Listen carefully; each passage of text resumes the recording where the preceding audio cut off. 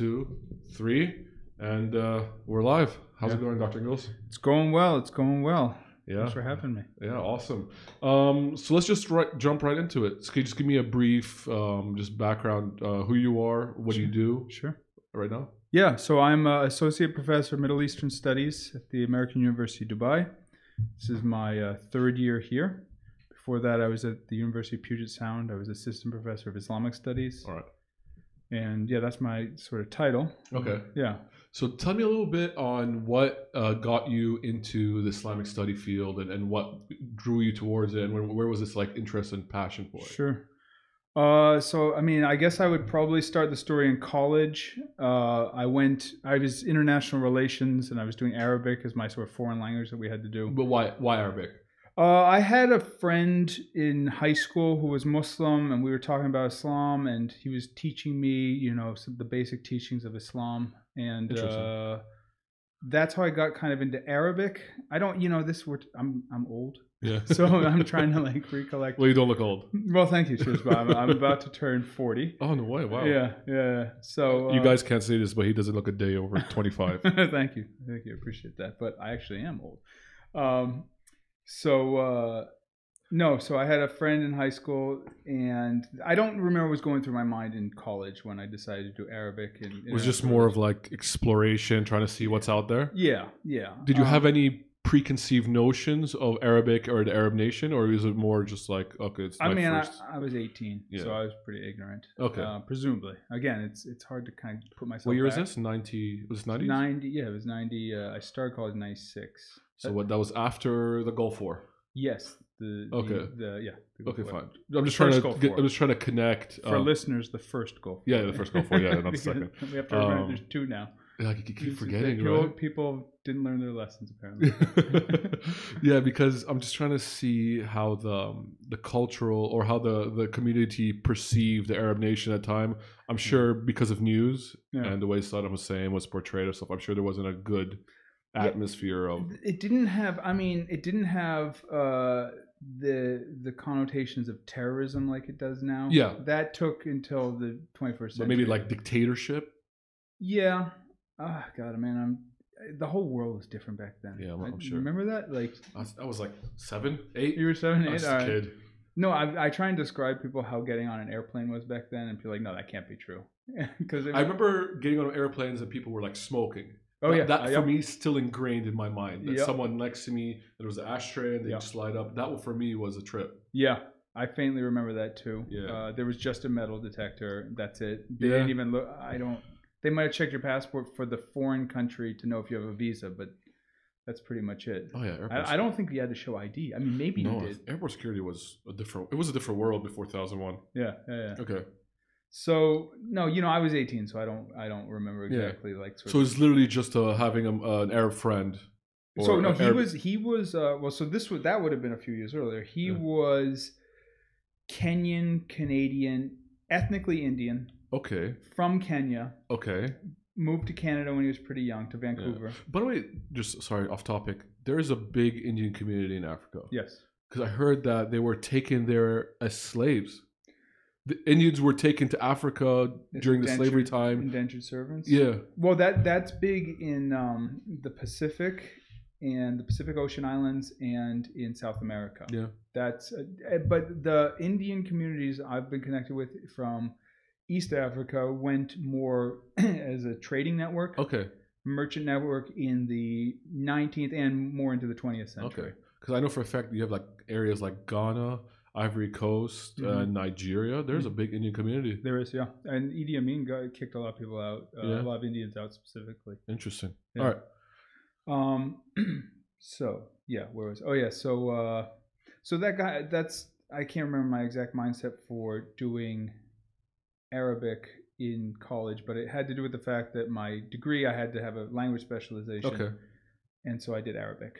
All right. Awesome. So I just began the process there. And who was teaching? Do you remember your professor's name? I do. Muhammad Alwan was one of them. He was the department head. He is Iraqi American, but Iraqi first generation. Okay. He's retired now. Do you ever keep in touch? I saw him maybe 2008. Okay. Randomly. Okay. But he was retired at that point. He had a pretty sophisticated bookstore in Boston. Okay. That he had to close at one point because just didn't have. But it was he imported rare books from the Middle East. Interesting. Yeah, he was a nice guy, real friendly. All right, cool. So you're taking Arabic as a second language? Yep. Okay. Yep. And I mean, I wasn't very good at that. Yeah, this was like my Arabic's terrible, so let's not even get into that. It was a very intimidating language at first. For me, it's the grammar is so difficult. So I could speak it conversationally. Yeah. I could read it. Yeah.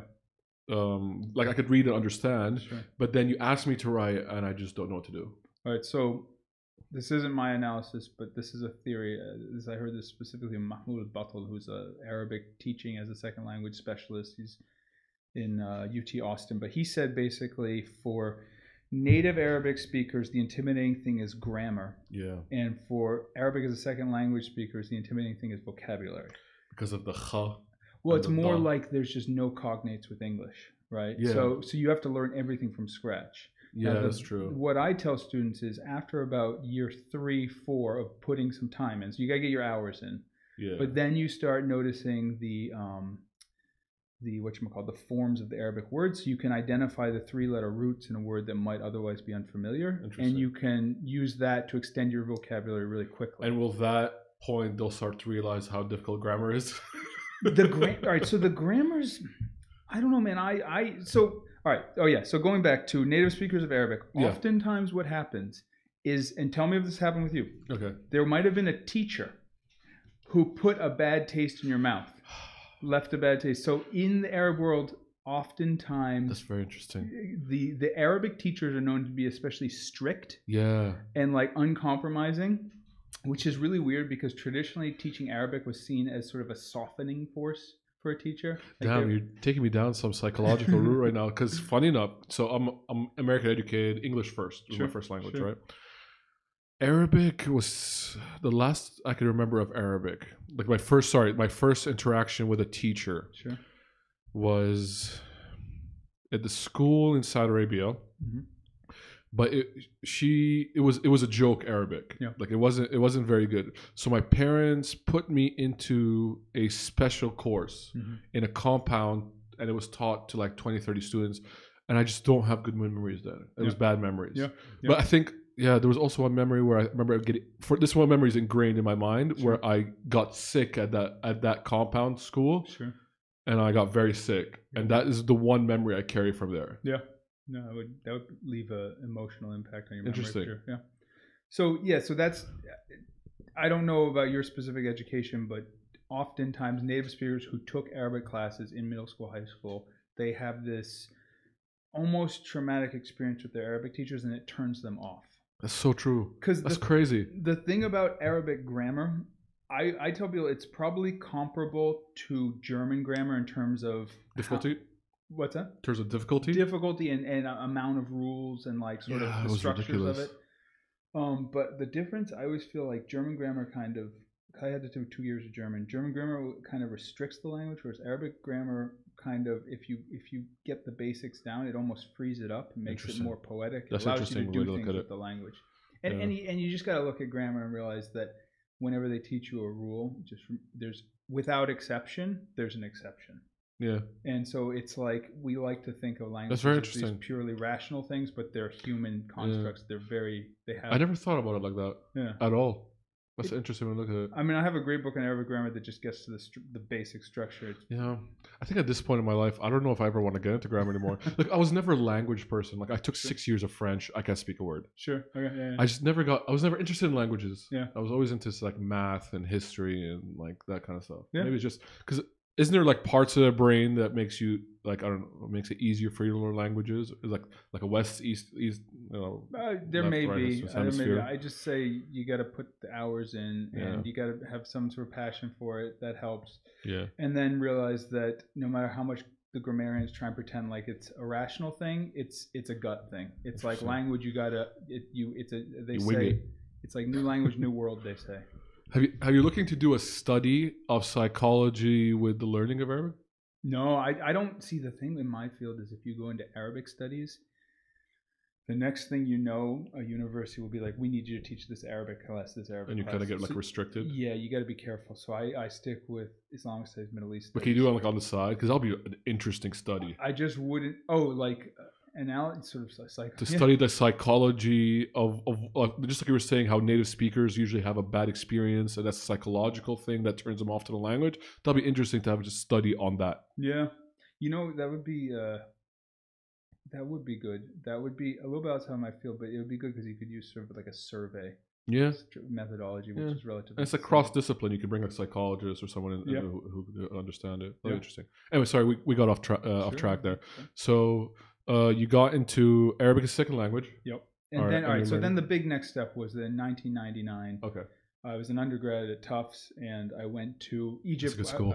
Yeah, and it's one of the great things about Tufts is that it really supports study abroad. Okay. To the extent that the tuition for Tufts is relatively high, but their thing is if you do a program abroad, we don't even want you to pay tuition to us. You just pay it to the school you're going to. Is that still their philosophy till today? As far as I know, but then when I taught at the University of Puget Sound, I was actually surprised that a student that studies abroad is actually paying tuition to the university, and then the university goes and takes a fraction of that and gives it to the foreign study abroad program. Interesting. Which I think is a default in American universities. So Tufts is unique in their attitude. Wow, okay, I didn't know that. We're so supportive of study abroad. You don't even pay us money when you study abroad. You pay just that university. And you pay their tuition or Tufts tuition you don't pay currency? No, Tufts doesn't get involved. Okay, Tufts' only involvement is, are we going to transfer your credits from abroad? And they're pretty accepting. Interesting. Oh, that's awesome.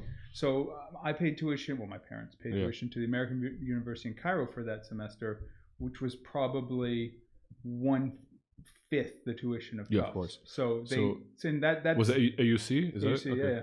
Okay. So that's how Tufts shows its support. All right, awesome. And what did you choose Cairo because there's an affiliation, or were there other Arab countries that you could have went to and you just happened to choose Cairo?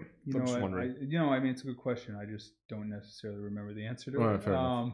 But I did want Cairo has its appeal, right? You have the pyramids, the Sphinx has an appeal, and during those times, it was a very fun. And I had another friend in high school who was Egyptian American. Okay. Different from what I was telling you about before, and so I always had a connection with an Egyptian family, his parents and brothers growing up. Okay.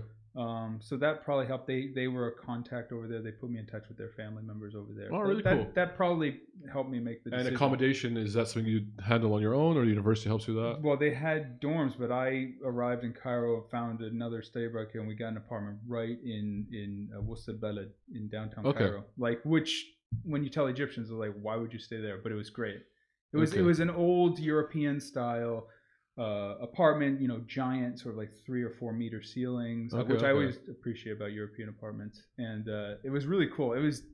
We'd hang our clothes out to dry, and we'd have to spray them with like the equivalent of Axe body spray, just because they smelled like pollution so badly. That's so crazy. But it was like 100 meters from AUC campus. It was just a cool place to be. I remember. So this is 1999. It was 1999. Okay.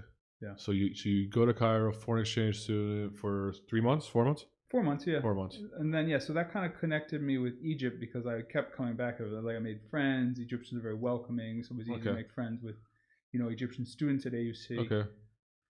And so I kept coming back like pretty much every year until probably 2013. Okay, cool. Yeah. Did you go there during the year of all the issues are happening with I went. You were there that year? I went 2011, but I went in the summer, so it was about 4 months after all that stuff. And then I was actually in Cairo in 2013. I remember I was kind of like restricted in my emotions, not officially, but I had to play it cool. I had to of course. I had to keep my head down. That was the first time I ever had to do that in public in Cairo. And that was right when the sort of coup happened. Do you feel when you went in 99 and then like 2005, 2006 and all that, and then when you went 2013, do you feel that the public received you differently? Like, do you feel like the attitudes, the energy? It did, but let me just say one thing. Egyptians are very good, better than Americans at sort of separating the politics from the individual. Okay. So they'll see me and they might hate American politics, but they're like, but you're all right. Like, they can be like, we hate your government, but we like Americans. We like you. Yeah. Like they can separate that better than Americans can, I would say. Okay, interesting. Yeah. Yeah, Lebanese can't do that.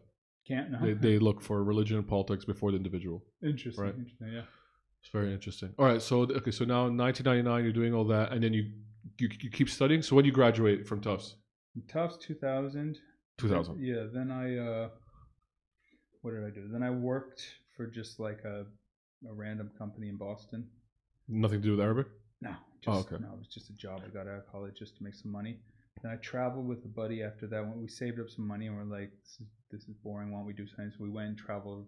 We went to like India. Where did we go? I went back to Egypt at one point. I went to India. I went to Pakistan. A couple other places. Oh, well, I mean, I traveled in the Middle East for a while, but yeah, all of this led to what happened. All right, then I come back to America, and then I'm like, I need to work on my Arabic. That was a big thing. I'm like, I gotta do this. If I'm gonna learn Arabic, it's either I'm gonna lose it or I gotta focus on it. But till now, you're still focusing on the language, not the history of Islam and Islamic. It's still language focused right now. And after college, I wouldn't say I focused on it like right away. I mean, I just did in college, and I did in Egypt, but I wasn't too serious about it. Okay. Yeah. So one thing I did notice in Pakistan with Muslims, I could use a bit of Arabic to communicate when English wasn't an option. Okay. And so that kind of forced me to try and use it. And when I say, I'm talking like very well educated, oftentimes religiously educated Muslims, not like just everyday people. Yeah, most people speak English in Pakistan, or at least. I've never been. Yeah. But I remember thinking it was kind of a way of communication with some people that was helpful. Okay. So that forced me to kind of try and use it, and then I was like, okay, I need to do this. So, yeah, all right. So then I went to Yemen. That was the sort of big first step. Well, what year is this? So this was my ticket was scheduled to go to Sana'a, Yemen, on September 13th, 2001. Oh wow. Yeah. So that flight was canceled. Yeah. From Boston, right? From Boston. Okay. Yeah. I think it was like I remember I bought real cheap tickets. So it was like there was multiple layovers. And then what happened? So that flight was canceled, but then they started flights going again, maybe the 18th or 19th, and they got my flight up again. And my that soon? Yeah, I went. I actually left on September 20th, 2001. And my father was like, "I can't believe you're doing this. Like, do you understand?" And the whole world was a very weird place. I don't know if you remember this, but for a while, like especially in America, no one knew how this was going to play out. Yeah, it was crazy for the government to make a move.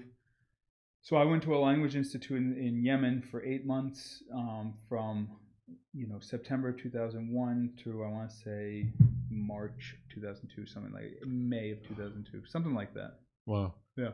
How were you received in Yemen? I was received well, but I can't imagine a lot of English speakers in Yemen. No, there's not. But that's good, right? So I was forced to use my Arabic. It's a very specific dialect of Arabic, but so this is right. This is in 2001. So 9/11. I don't know how to say this. 2001. I don't know how advanced Yemen was. Was it still a very Bedouin culture? It's a Bedouin culture, right? No, I don't know anything. Well, so I was in Sana'a, so it's an urban culture. Urban, okay. But it's a developing world country. Okay. Sure. Yeah. So were they aware of what happened in 9/11? They were aware. Yeah. There any? Did they have any feelings that you feel like was there ever talked about? Like when you were there, like were you talking about these things? Yeah, we talked about politics. This was also when the U.S. was launching its war in Afghanistan. Yeah. Which happened like October 2001. So that was all going on. I would say, people didn't look at me as like, oh, he's part of the system, the American system. But I also, in retrospect, I didn't put this together at the time, but in retrospect, like compared with especially Egypt, and I don't know if this is a cultural thing or if this was specific to the time, but compared to Egypt, people didn't necessarily open their doors to me. Okay. And in retrospect, like years later, I'm like, oh, they probably thought I was a spy. Like they probably just thought, like, who's this guy? Why is he in Yemen? Yeah. Which is a reasonable suspicion. It is, especially during those times. Yeah. Yeah. So it's reasonable, and I didn't think about it at the time though. I was still pretty young. If you think, like, I was 21. Interesting. 20. I would think I was 20. Wow. Whatever. 21. I was pretty young. So you were 8 months. Yeah. And you were teaching? No, I was studying at a language institute, a private language institute. It's called CL, I think. Sana'a Institute for Arabic Language. And how was like I doubt it still exists. Yeah, and how's the daily life there? Difficult? Harder than Egypt? Yeah. Oh Okay. yeah. It's a poor country, unnecessarily so, probably because it's beautiful. Yeah, honestly, I've seen like pictures. It looks gorgeous.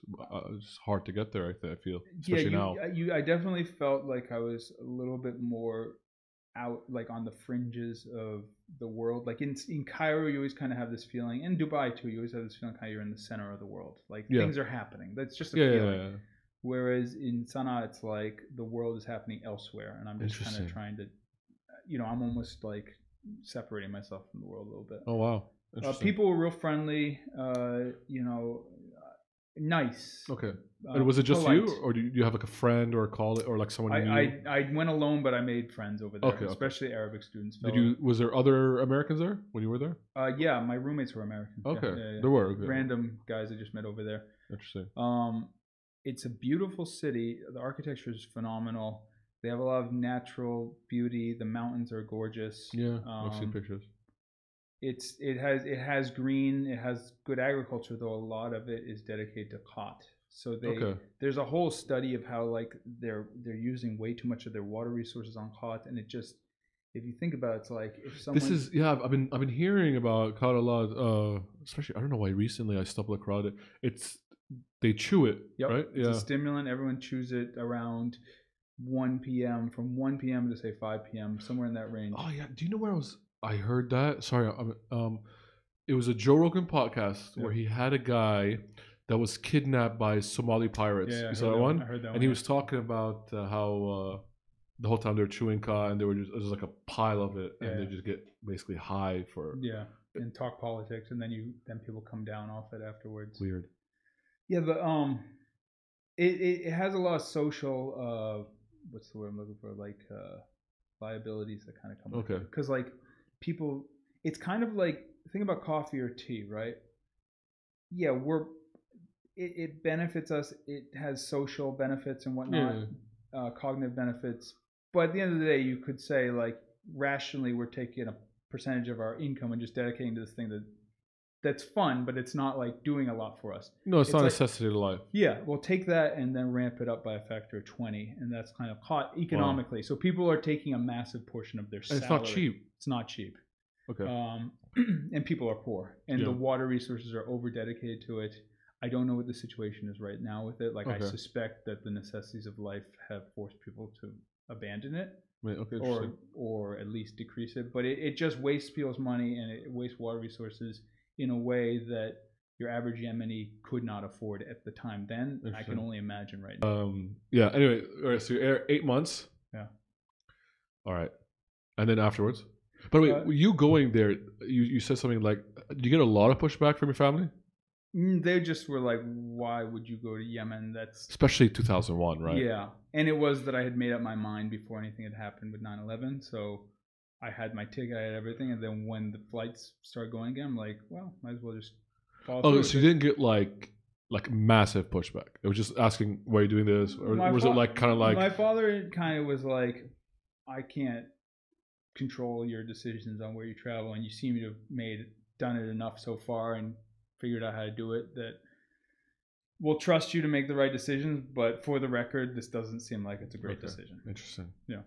And like your friends in America, did anyone ever ask you, what the hell are you doing? We're going to war with these people. Why are you going there? Did it happened so quick because it did happen very quick, right? Because like 9/11 was September 11th. I was originally scheduled to leave 2 days after that. I didn't, but I left a week after that, or 9 days after that. So there wasn't a lot of time to respond. Did you have a lot of friends that went into the army and went on tour in Afghanistan? Okay. No, none, zero. Okay, interesting. I think I knew a guy in college that did, but no. Okay, interesting. Zero, yeah. Okay, cool. So you do 8 months. So I do 8 months then. It's now 2002, basically, right? Yeah, into the spring of 2002, and Yemen's a little bit it was restrictive at the time. Like I couldn't really leave Sana'a without some sort of government. Like you would get on a bus, and you'd leave the city. You'd travel down, like you'd spiral down the mountains. I remember you'd get almost seasick doing it because you're spinning so much. You'd have to pull over and puke every once in a while. And then you'd hit like a checkpoint. Okay. And they'd come on, and they look at everyone. They see everyone's Yemeni except me, and they go, "You, sir, please come off the bus." And they be like, "Where are you going?" And I'm like, "I'm trying to go to Aden or something like that to just check it out." And they're like, "Nope, you need government permission to like leave the city, basically." And I was like, "Okay." So then to get government permission was. So you were like reverse back checked. Yeah. You couldn't do anything without official government permission and oversight and everything like that. Was there an American embassy at the time? Yeah. Okay. Yeah. And you had to stay in constant contact with them, or not really? No, they didn't. The U.S. Embassy in general, they have a hands-off approach. And this is a general embassy policy. It's like, if you're in trouble, contact us and we'll advise you on how to get a lawyer or something like that. But otherwise, you're on your own, and we can give you advice, and we can give you like official advice that you should have these vaccines, you should consider not traveling to these places. But they're not hands-on otherwise, and that's probably how embassies are around the world. Interesting. Okay. I just felt because of the time and the sensitivity of it, maybe they would have like asked you, "Hey, check in." Or I think they like you when you land in a country to, especially like Yemen, they would want you to send a notification that you are there, in case they have some sort of official communication, but that's it. They're fair enough. Okay, so cool. So 2002. So then I went to Egypt again. Straight, we went to Egypt. Yeah, from Yemen. I was like this, I did the Yemen thing. It's great, but I can't. This is a little bit much. It was fun. It's not long term. It wasn't long term, yeah. And so I continued my studies at a language institute in Cairo. Okay. Which was great because like lessons were dirt cheap, and so you could do private lessons for the equivalent. I remember it was like the equivalent of $4 an hour for private Arabic lessons through an institution that was recognized by the government. It wasn't like a degree, but you're getting. How are you making money at the time to sustain all the traveling? I saved up when I was working after college, and I was coasting on that. And it wasn't. You'd be surprised. It was because it's so cheap. It's so cheap, yeah. You could have always given like English courses. I could have. I didn't have to get a job just yet. Okay, fair enough. But so that helped. But then I did start actually running out of money. I did get a job in Cairo doing some translation work. Okay, yeah. So that was like a side gig. But anyway, I was doing Arabic for a while, and then what happened? Yeah, then I was like, if I'm going to do this, I should have some sort of degree that testifies to it. Yeah, fair. So I transferred. She's been doing it for so long. Yeah. Because these are all language institutes, so I went to American University in Cairo into their Arabic Studies program, which now has transformed into Arabic and Islamic Studies. It's got a different name right now. Okay. But it was the Department of Arabic Studies back then, and I did a master's degree in Arabic Studies, which was good. It was the thing that was good about it was that I could get a master's degree in a humanities discipline for a fraction of the cost that I would pay in America. Yeah. Because with a terminal master's degree, you're paying for it. Yeah. With PhDs, the university usually pays you a stipend and covers your tuition. But with master's, and you also study. I mean, you teach. I mean, while you're doing a PhD. Yeah. Yeah. So, and I because I had a financial incentive, I completed the master's degree in a semester and a half. Oh wow, that's very quick. It was like I found a loophole in it. Okay. And so they were a few faculty members in the department were upset that I was trying to finish in a semester and a half, and they're like, "Absolutely not! This is ridiculous." Because I was writing my master's thesis as I was doing my coursework. Yeah. And they're like, "I don't know how he's doing this," and they put their foot down, but they let me through that 1 year, and then after me, and I apologize to anyone that does the program, they actually formally instituted a rule that you have to complete your coursework, then you can begin. Because of you. Yeah. So sorry about Shout out to UC students. He's sorry. Yeah, I apologize. But I was just trying to do it in as few semesters as possible so I could avoid tuition. And so then while I was in that program, I took a class with a professor named Joseph Lombard, who was at the American University in Sharjah until this year. Okay, interesting. He taught me this class it was called Islamic philosophy. Was that your first interaction with Islam in terms of like learning it? Because everything until now has been language focused. Sure. Was this your first like proper interaction academically? Academically, yes. Okay. Academically, I mean, I took some religious studies courses in college, but I don't remember them. They were in their comparative. They weren't Islamic studies. Academically, this was my first formal academic class in Islamic studies. Yeah.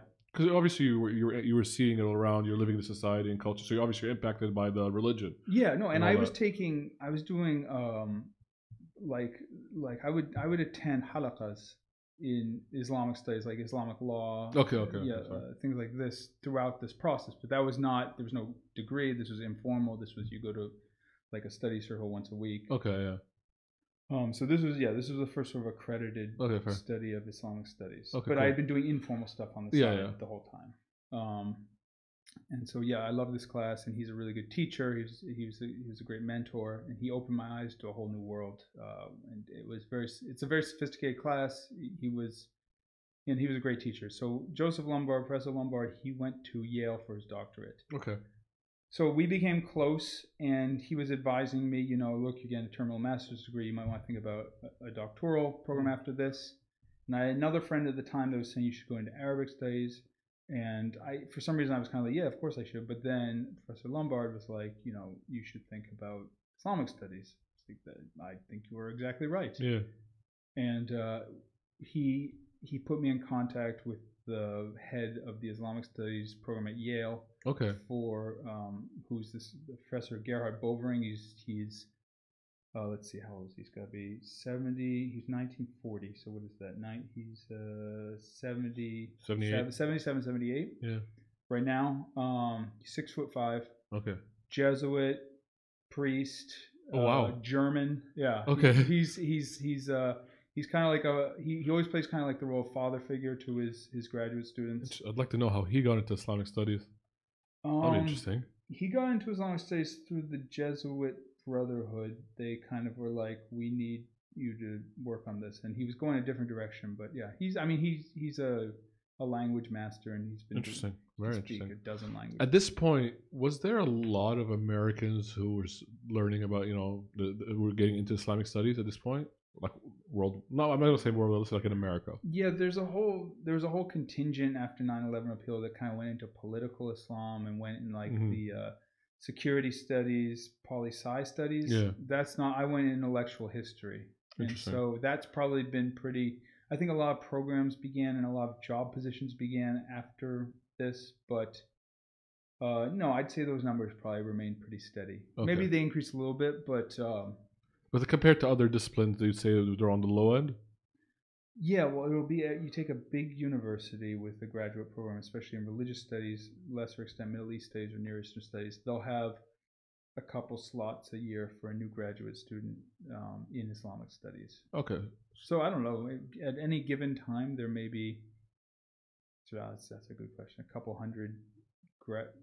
A few hundred graduate students doing doctoral studies in Islamic studies. That's my total guess. Okay, fine, fair enough. So with the help of Joseph Lombard, I was put in touch with the graduate faculty at Yale, the Islamic Studies program. I got in touch with them. I visited them one summer, and I kind of came on their radar. Professor Lombard wrote me a good letter of recommendation. I got into the Yale Islamic Studies program but I'm missing a step. Yeah, I did one other thing between them. Anyway, I got in 2005. Okay. But between the Arabic studies and that, I did this 1-year program at the American University in Cairo, but it's through the U.S. Department of State funded program. It's called the Center for Arabic Studies Abroad. Okay. CASA. Okay. It's a very famous 1-year program, and they cover your tuition. They give you a small stipend every month. And that was a thing. I had to do an exam, and there's a CASA class. People that do CASA, it's like kind of there's a little subculture of people that have studied CASA. They go into a variety of fields, but it's a great program. How many people get into it every year? Probably 20 to 30. Oh wow! Yeah. Okay, so it's a small group. It's a small group, and there's always kind of like this little like, I was a CASA 2004 or 5 person. Okay, it's a little alumni thing. Yeah, there is an alumni. It's more like you meet them at academic conferences, and you're like, oh, I did CASA in 2001 too, and I did it in like the 70s. It's pretty old. Oh wow! Okay. 80s for sure. I think it goes back to the 70s. Okay, very interesting. Yeah.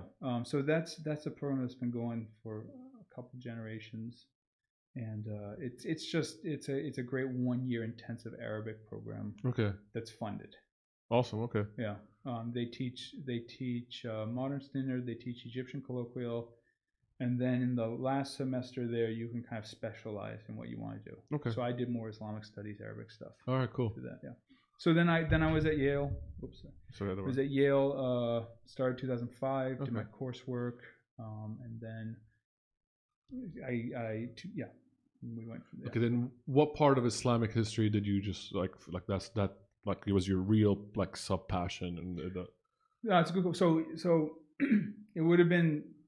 I mean, as I'm going through all of this, I'm starting to narrow my interests. Yeah. Because you do a couple years of coursework, and you have your general exams. You have a thesis as well, right? You have to do a dissertation. You have to do a whatchamacallit, a proposal. What's the word I'm looking for? There's a thesis, a dissertation, prospectus. Okay. But you have to figure out basically what you want to do. So I was interested in things to do with Egypt. I was interested in things to do with Islamic law and Sufism. And I always liked the Mamluks. I read about them. I remember in Yemen, I remember kind of just randomly stumbling upon them, and I got fascinated by them. And then one time I was working on some Islamic law studies. Okay. And I saw this tree. And I was kind of studying the Shafi'i madhab specifically. And I saw this tree where it shows like which scholars study with which scholars. Okay, wow. And you can see these major points in this tree, this human tree, where certain scholars have a whole bunch of famous students and they study with a whole bunch of famous people. So there's kind of like it's like a node within this structure. That's really interesting. So the names in the nodes were famous names in the Shafi'i madhab, like a Nawawi, for example. Okay. Rafi, for example. Ibn Hajar, for example.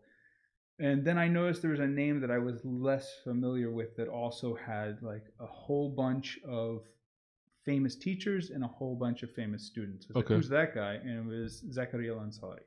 Okay. Who, if you ever go to the mosque of a Shafi in Cairo, if you walk into the masjid, there is an anteroom. It's part of the masjid. And there's a grave there, and that's Zakaria al-Ansari's grave. Okay. So he was one of the most famous Shafis in the 15th century Egypt. Okay. He lived 97 years. He was a Qadi. He was Qadi al-Qudaa. He was the Chief Justice of Cairo of the Mamluks for 20 years, which no one had ever served that long before. Well, okay. Yeah, so he worked for the government at one point, but he was also just a very prolific and influential scholar. Very interesting. Yeah, so once I saw that kind of intrigued me by him, and that started allowing me to. And how long was your doctoral program? Was it 2 years? No, so the doctoral program was, all right, it's 2 years of coursework, 1 year of exams, and you're TAing at the same time. Yeah. Then you do during that third year, you also submit a dissertation prospectus, and then 2 years of dissertation writing. So the minimum you're going to do it is 5 years. And then do you have to? I guess you go in sort of panel for your thesis. Sorry. Do you go in front of a panel for your thesis? You have your doctoral advisor, your main advisor, and then you have 2 other readers. Yeah. And they need to kind of sign off on the thing at the end. Yale doesn't have a formal defense, like an oral defense. Yeah, a lot of universities do, but there's an equivalent. Okay. It's just not as formalized, but your readers have to sign off on things and approve it, and then they kind of yeah. Very interesting. Cool. And so you got in 2004, 2009. You were done. Because CASA was 2004. Before the 2005, so 2010. Started 2005. Yeah. I got my first job in 2010, so I left the university, but I graduated 2011. Okay. I walked. Now, obviously, in those times, there was more and more worldwide issues within the Arab world. Yep. Right. Rise of terrorism. You had was ISIS 2011? No, ISIS. ISIS was 2013. I think it was 12? still the Al-Qaeda in Mesopotamia and Iraq at that time. Yeah. So, but you had a lot of worldwide conflicts to do with the Arab world, and I guess Islam was painted not in a positive manner within the. Did you find that would impact you while you're studying in the States? Did you feel it? I felt that a lot of the money that was going into certain new positions in universities, things like that, were politically skewed. It's more that like you had money pouring into think tanks, you had money pouring into certain institutions to create positions where there can be experts in that in sort of political Islam, but then you have a reaction to that where it's like, no, let's not. Within the academy, you have a reaction where it's like, no, let's put money into balancing out that narrative as well. Okay. So especially like at a liberal arts college, they might open up a position in Islamic studies, but they'll want to look at, Islam and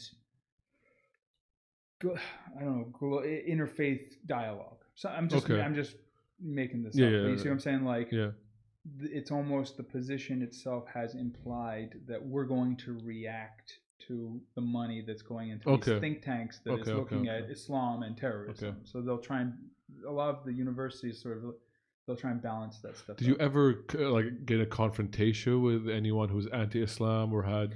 I did in Tacoma, Washington, for sure. Okay. Yeah, what was it? I had invited a speaker to campus, Harun Mogul. Okay. He does a lot. He's kind of like a television and internet expert in personality. Okay. And he does Islamic studies too. Yeah. Academically, but I brought him to campus. He was giving a talk on Islamic law in America, and the students were real receptive, and they were glad to be there, and they asked the right questions. But in the audience, there was like these representatives of this right wing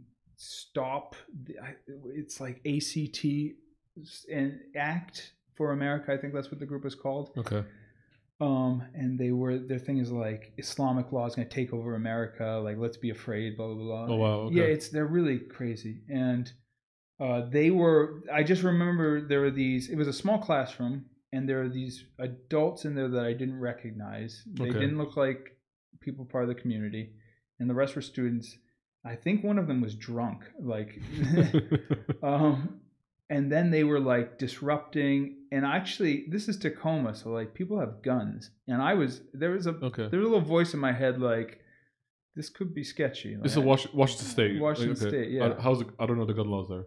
Oh, gun laws are lax. Okay. Yeah. And there's concealed weapons license. You can also have a concealed weapon. Oh yeah, definitely. Okay. Yeah. Because I know Texan law, and you can basically walk Texan, you can do whatever you want. Unconcealed. Yeah, you can do whatever you want. Open carry was.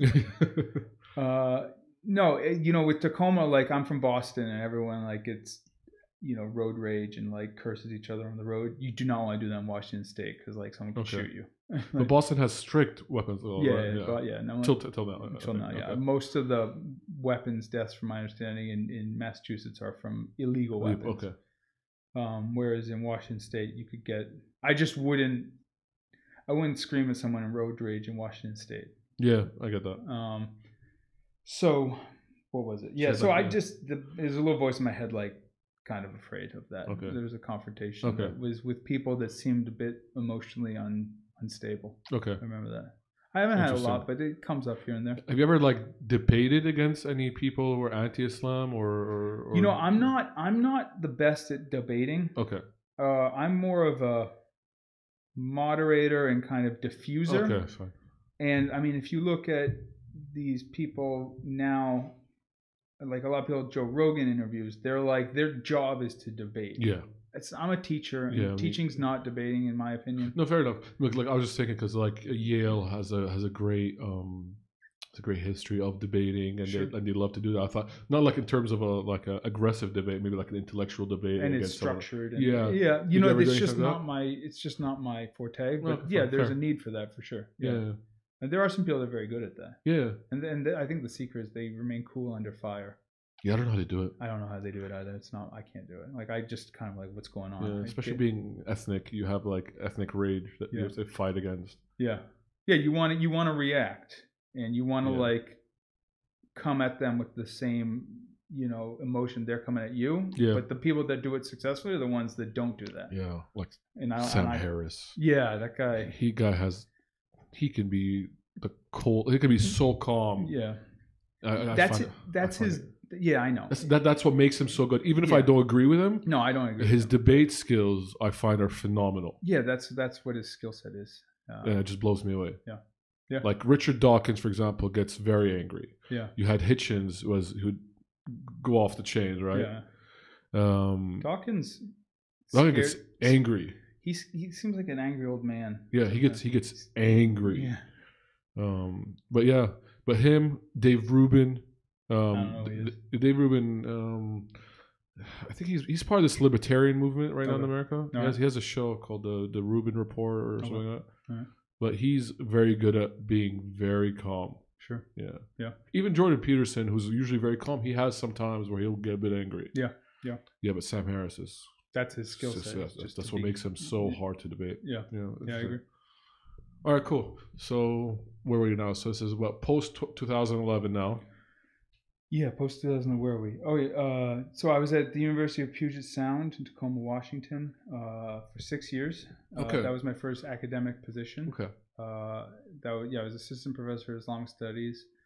It was a teaching-heavy position. Okay. Which was the first time. So at Yale, you have this phenomenal library. So you do research and teach. Yeah, and the students. Oh my God, they're so easy to teach. Yeah. I mean, yeah, it's like. Whatever the opposite of training of swimming with weights on. You know when they say like you swim with weights, so if you took off the weights, you'd be a better swimmer. Exactly. Yeah. It's like the opposite of that with Yale students for teaching. It's like they're so easy to teach that the minute you have students that aren't that way, you're just like, oh no, how do I deal with this? Oh no. Because like I remember for Yale students, I would come to class, we were going to discuss a text, and I would just think of like 3 kind of open-ended questions. And they would take it from there. They would have done the readings. Okay. They would have thought about the readings. They would have like taken notes on their own about the readings and restructured the readings like without my prompting them. And then they would have wanted to demonstrate their understanding and share their position on the readings in class while respectfully allowing their co-students to speak, and like kind of it was just very simple. Goddamn overachievers. Yeah, right. And then I went to the university. Making the public universities look terrible. Right. And then I remember I went to the University of Puget Sound, and there's a culture there that the students get cultured into, and by their second year of like, you don't want to stand out in class necessarily. Okay, it's like blend in. Yeah, yeah, and that was hard to adjust to, because if you're coming from Yale, where you just give them an open-ended question and you just jump in. Yeah, this one you have to like pulling teeth. It's like pulling teeth. You have to. I mean, I learned it from my colleagues on how to do it because it was a new world for me, but you have to find a way of having them relate to the material that otherwise might seem foreign to them. Yeah. Bring it to their world first, and then through that access point, then you can get them to talk about it. Have you found over time that most of your students are Americans trying to learn about Islamic studies and all that, or do you actually get Arabs who are trying to learn more about it, or do you get like a mix? So at Yale, it's a total mix. Okay. Very diverse student body, international students. Tacoma at the University of Puget Sound, it was very non-mixed. It was majority of students from the West Coast, vast majority are white, vast majority are non-Muslim. I had a lot. All right, so my colleagues in the field of Islamic studies, one thing that they'll sometimes complain about when they're teaching is what they say, students who want sort of the Sunday school narratives in class. It's like, this is what I learned about Islam in Sunday school at the masjid. Why aren't you teaching it that way? And when I say, it's like they're doing more of an academic study of Islam, where you look at history, you look at institutions, you look at change over time, instead of like, let's focus on a sort of normative tradition that is unchanging. And I never had to deal with that because I had no exaggeration, I probably had 5 Muslim students in 6 years at that university. Oh, wow, okay. Which is crazy. Like, that is very crazy. None of my colleagues could really relate to that. Yeah. It's particularly unique to that university. That is very unique. Very interesting. Yeah. So that was actually, Tacoma wasn't culturally a good fit for me. Okay, okay. Yeah. So when did you leave there? I left there in 2016. Yeah. And then you came straight here? Came to to American University Dubai. How did you get a job here? Did it was like through contacts, or you? No, they were interested in Dubai. They were advertising. I have been interested in Dubai for a while, actually. Specifically Dubai, and they were advertising, and they were advertising at a weird time in the year. Okay. So most of academic job offers go out in the fall. Yes. And this university started advertising in the spring. In the late spring, early summer. Interesting. Okay. And yeah, no, it was Middle East studies, but with a focus on Islamic studies in my teaching. It was they offered me associate professor rank, which was nice. So that was a move up, and then actually I like Dubai. And did you know about Dubai before that point? Like, I've been to Dubai twice before, but it had been 10 years. Okay. A good 10 years. Okay. It's like early. It was when I was going back and forth to Yemen. I would stop in Dubai on my way back. Okay. Yeah. Oh, so you had a very different view of Dubai than it was 2016. 2016, it's a different world. Yeah, I think the last time I came to Dubai, actually, probably the last time I came to Dubai may have been 2003 before this. Okay, but still, it was very different. It's totally different. Were you like blown away by then? Like by how it just advanced so quickly? Yeah, I was. Yeah. And were you married at that point with kids? Yeah. Okay. Yeah. And were they like totally cool? Let's go to Dubai. No, they were excited by it. Oh, okay, awesome. Yeah. All right, that's a really interesting journey. Yeah, that's an awesome journey. As a friend put it, it's kind of like, as I've told people, like everything I hated about Tacoma is better here. Everything I liked about Tacoma is worse here. It's like the exact, but that meant it was sort of like a net positive. Have you ever thought about maybe writing a book or documenting your journey? Because you've been some interesting places. You've interacted. Ever thought of documenting it? Yeah, I don't know. Maybe. I don't know. Honestly, I've thought about it and I was like, who would read that? So that the thought kind of comes in one ear and goes out. Yeah, but like, even if they don't read it today, they might read it tomorrow, right? Yeah, maybe. Yeah. Maybe your grandkids would read it one day. Yeah. No, I got to, I got like 2 other book projects though first. I got to hammer out. All right, so now we know your journey. Let's dive into a bit of the publication you worked on. I have here that you worked on a book, Egypt and Islam. Yeah. Well, no, I'm working on that. Oh, is that still working? Okay, it's a work in progress. Yeah. That's I have my chapters. Yeah. So, okay, did not want to get into that. All right. Cool. Yeah. No worries. And one I found quite interesting was you wrote was it an article or a book about Zakaria al-Ansari? So I have a monograph manuscript ready to go. I'm in talks right now where I'm sort of waiting for a response from a particular publisher. Okay. With a backup in mind right now, but that's ready to go, and that's the big thing I'm focusing on. So Zakaria al-Ansari, it goes hand in hand with the Mamluk period, correct? Yeah. Oh yeah. Can you give me a bit of understanding about? I know the most basic about the Mamluks, right? Okay. So let me know, like most people don't. Sure. So from the mid 13th century until the Ottoman conquest in 1517, okay, the Mamluks were it was a sultanate, so it's a political dynasty of sultans ruling over the Levant and Egypt. So we're talking Lebanon, Jordan, Syria, into Egypt, Palestine. Palestine, yep, into Egypt. Egypt's their power focus, their power center. Down, they also got into the Hejaz. So what's the Hejaz? Sorry, the west coast of Saudi Arabia, the Arabian Peninsula. Okay. And so they had a big empire. Yeah, it was big. It was powerful. It was unique in their sort of model of political succession. Okay, which I could talk about. They were slave rulers. So that's why they're called Mamluks. So Mamluk means the one who's possessed, owned, and the plural Mamalik. So they're like the sultans who come from slave origins. Okay. Wow. And how did they rise to power from slave origins? So they were the Ayyubids were the dynasty that preceded them. Yes. Yep. So they were the first Mamluk ruler, or technically the second. He was the slave of one of the last Ayyubid rulers. Okay. What was the name? He was at Babers. Okay. Yeah. So how it worked was a sultan would come to power. Mm-hmm. We'll start the story there just because I need to start somewhere. So the sultan would come to power, and immediately upon assuming power, they would import new slaves from the Caucasus area. So their slaves were specifically the ethnic groups. They were Kipchak and Circassian Turks. Okay. And when we say Turks, it's like Turkic people from the Eurasian steppe, from the highlands of Eurasia. And so immediately upon coming to power, they would import a new militia of slave soldiers who were their soldiers, their personal militia. and this militia would kind of grow up and be fiercely loyal to their sultan. They're still slaves. Yep, they're still slaves. The sultan, well, I'll come to that in 1 second. So the sultan dies. Yeah. The slaves, his militia, would kind of, one of two things would happen. Either there would be a de facto ruler amongst them, someone who was stronger than the other ones, or they would fight it out amongst themselves until the strongest emerged. But wouldn't the sultan pass his power to his son? No. So it did happen a couple times.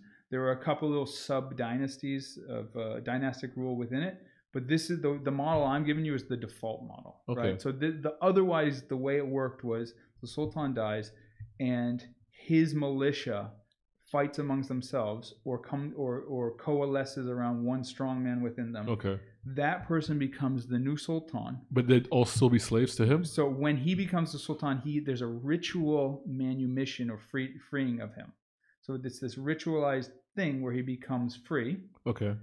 And then one of his first orders of business is to import his own militia again from the Caucasus. So what happens to the current militia of the people he fought with? So he's got a few options. He could probably the go-to option is you try and employ them in the bureaucracy. You pay them off with some sort of position in the government. They won't be slaves anymore. They'll be. No, they could be slaves.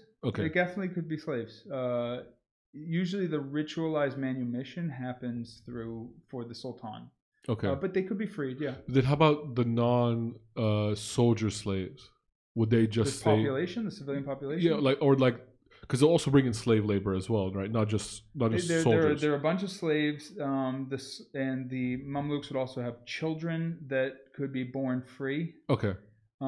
So you're producing new generations of non-slaves throughout this process, and you're importing new slaves into it. It's like a cycle. It's a cycle, yeah. Very interesting. Yeah, and there's whole articles written about kind of the hierarchy of slaves, why people imported slaves, what were people looking for.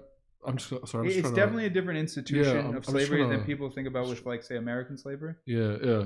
I'm trying to just put my hand around it. So let's imagine we'll take the origin. Let's just for sake of conversation, right? So a slave is like a powerful soldier. He becomes a new sultan. His air quotes colleagues, the guys he fought with, he tries to give them money or tries to put him in bureaucracy, give him some minister, whatever that was, and then he brings more slaves. His militia. Now, more militia to be slaves. Now he dies. Right? Wouldn't the people he put in bureaucracy, the ex-slave soldiers, wouldn't they want to become sultan, or do they now have to compete against the slave militia who want their own guy? They have to compete against the slave militia, and the slave militia was empowered, and they had a leg up in deciding amongst themselves who would be the next sultan. And in fact, if there was sort of a leader amongst them, that person would be the most likely, the strongest positioned to take over. Makes sense. However, that's all pure theory, because you're exactly right. There could be a succession crisis. And in the later years of the Mamluk Sultanate, you had a lot more instability in the government. But I always tell my students that the way it worked in pre-modern times around the world, you didn't want, the worst case scenario for everyone was political instability and a succession crisis. So everyone had an incentive for a solution to be found quickly. Sense. The quicker you can find a solution, the better off you are, just for everyone's sake. So there was an incentive for people to coalesce around a person, and also to look the other way if that person killed all their enemies to make sure they got the position of power. But then all this Mamluk sultans, but their origins are not from they're not from this Levant area. They're coming from the Caucasus. Correct. Yeah.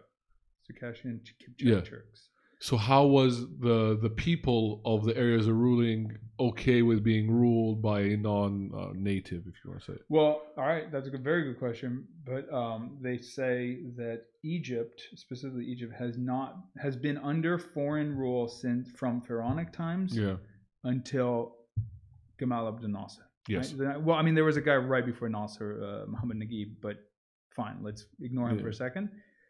Nasser was the first Egyptian to be the ruler of Egypt since late Pharaonic times, the end of the Pharaonic times. Wow. So, I mean, I don't know. I would have to think of, because a lot of it, to make that statement work, you have to have sort of a very specific understanding of what it means to be Egyptian. The Mamluks, yes, at this time during the Mamluk Sultanate, they would have spoken Arabic for the most part with a foreign accent. They would have been, ethnically and in their identity, they would have seen themselves as not Egyptian per se. Their children, however, it's a different story. Yeah. And so like the late Mamluks, because they continue even after the Sultanate ends under the Ottomans, they were thoroughly Egyptianized. So there might be an ethnic identity. I'm sure they take also Egyptian wives. Oh yeah. Just to integrate into the culture. Yeah, and a lot of people that came into Egypt at this time under the Mamluks were outsiders who then Egyptianized with one or two generations. Alexander Great was also notorious for doing that. He used to love to marry local women to integrate the culture. He was in Egypt. Yeah, of course he was in Egypt. Yeah. Alexandria. Yeah, and he went to Siwa. So he was one of the earliest foreign rulers of Egypt. Yeah. Very, very interesting. Yeah. So where would you find the historical information to study this time period? Well, that's a good question. I mean, was it well documented? Oh, you mean the primary sources? Yeah. Yeah, it actually was. There's a lot of chronicles. There's a lot of biographical dictionaries. A lot of them are published. Some of the most important ones are published. There's a huge manuscript tradition. People were very good historians at the time. Okay. So people were writing history, were writing chronicles, especially where you do it by year. In this year, these events happened. This year, there were court historians, court chronicles that would actually be sort of employed by the government to kind of document things. You do have court documents as well. The problem with court documents, so like court rulings, you have fatwa literature, things like that is associated with courts. So you can talk about that. You can paint great stories about history through that stuff. The problem is it just takes one fire to destroy all that material. Because the difference between, like, say, a court... Like the Library of Alexandria, for example. Yeah, that would have been before. But yeah, or like what they would do is... It's papyrus, and it's highly... So those are papyrus? No, we're dealing with paper now. Okay. Papyrus is early. Papyrus is expensive is the problem. Okay. We're dealing with paper. It's just... Here's the difference. If I write a chronicle, that's a text that people are going to copy. Yes. And there'll be multiple copies, and so... they're not stored in one place. Yes. If I have a court document like that's documenting a judgment or a property, this person sold property to this person. Yeah. I keep it in one spot. There's not going to be copies of that for the most part.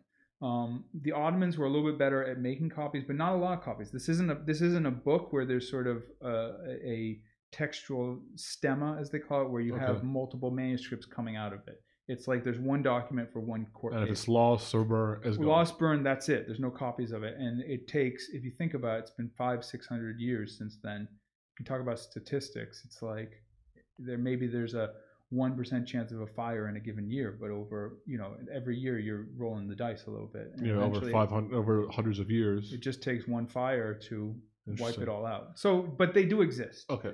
They're like troves that people... And you're studying this all in Arabic or for a translation of the original? No, I work in Arabic. I don't work with a lot of documents, though. I work with mainly... so you speak completely fluent Arabic? And grammar and write and everything? And this is the Arabic I built my studies on, was sort of classical Arabic. Okay.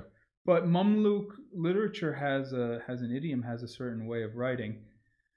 The rules of Arabic are the same.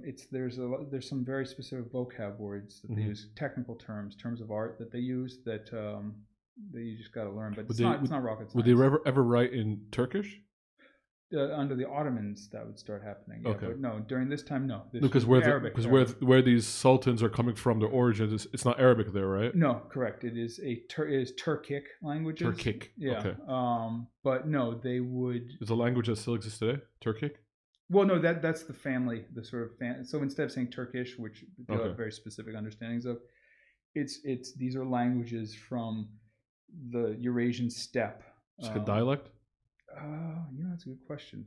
You could look up Circassian, sort of I'm assuming it's sort of in the same family. I don't know how it's related to contemporary Turkish, modern Turkish. Okay.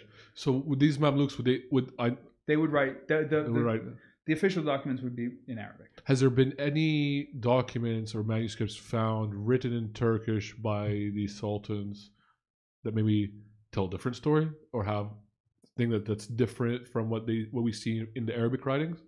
Has there anything ever been found? You know, that's a very good question. Like a journal? No, they wouldn't. They'd probably have someone write for them, and that person would write in Arabic. Exactly. Okay. Yeah, and you also have to keep in mind that this is a small elite that is ruling over many countries. Well, many countries and a much larger civilian population. Yes. And the power brokers amongst the civilian population are the ulama, the scholars. Yeah. So the scholars aren't, I mean, they can be part of the government like Ansari was as a judge. Yeah. But otherwise, they constitute a massive body of primarily Arabic-speaking intellectuals and scholars who the government rules with their consent in many ways. Okay. Is there any documents? So I'm asking all these random questions about this. I just find it very fascinating. Yeah. Is there any origin documents of these sultans before they came to the Levant area written in their original? So documents, I'm not sure. I haven't heard of them. Okay.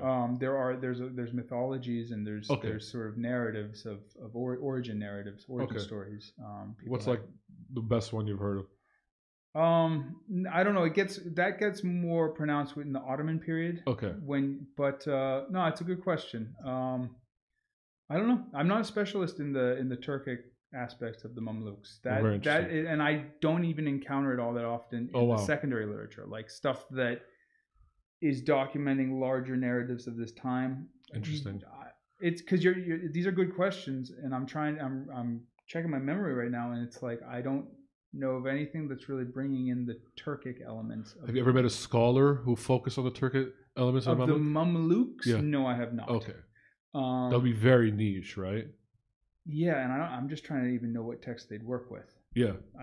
I can't promise that they exist out there. Yeah. So, like, wouldn't it be cool if you can see the Sultan when he gets to the Egyptian area, and then someone else can tell you where his actual origins came from Turkic documents, and you can that'll be awesome. True, but now we're dealing with slaves though, for the most part, right? So there's going to be a major disruption in their origins. That's true. Maybe the most you can find is maybe like a purchase. Yeah, that exists for sure. Those are documents, and those would have been. So when a slave becomes a sultan, does he kind of shed his slave identity and picks up a new sultan? Would he destroy like documents that showed he was a slave?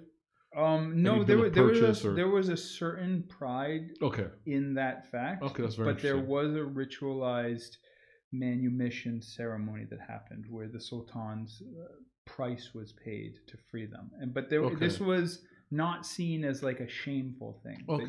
That you were a slave. You studied the ceremony? I've read about it. I mean, I haven't. Again, this gets into the mechanics of the Mamluk political order, and I deal more with the ulama stuff. But yeah, people have studied this for sure. That's very interesting. It is interesting. Yeah. No, there were a lot of there were all these celebratory processions that happened when someone became sultan. All of it was meant to kind of, project their power into the public realm, which they were very good at doing. Mamluks were prolific fighters, right? Yeah, they were good fighters. They were great fighters. Yeah, do you know my first interaction with the word Mamluk? It's probably late 90s playing Age of Empires.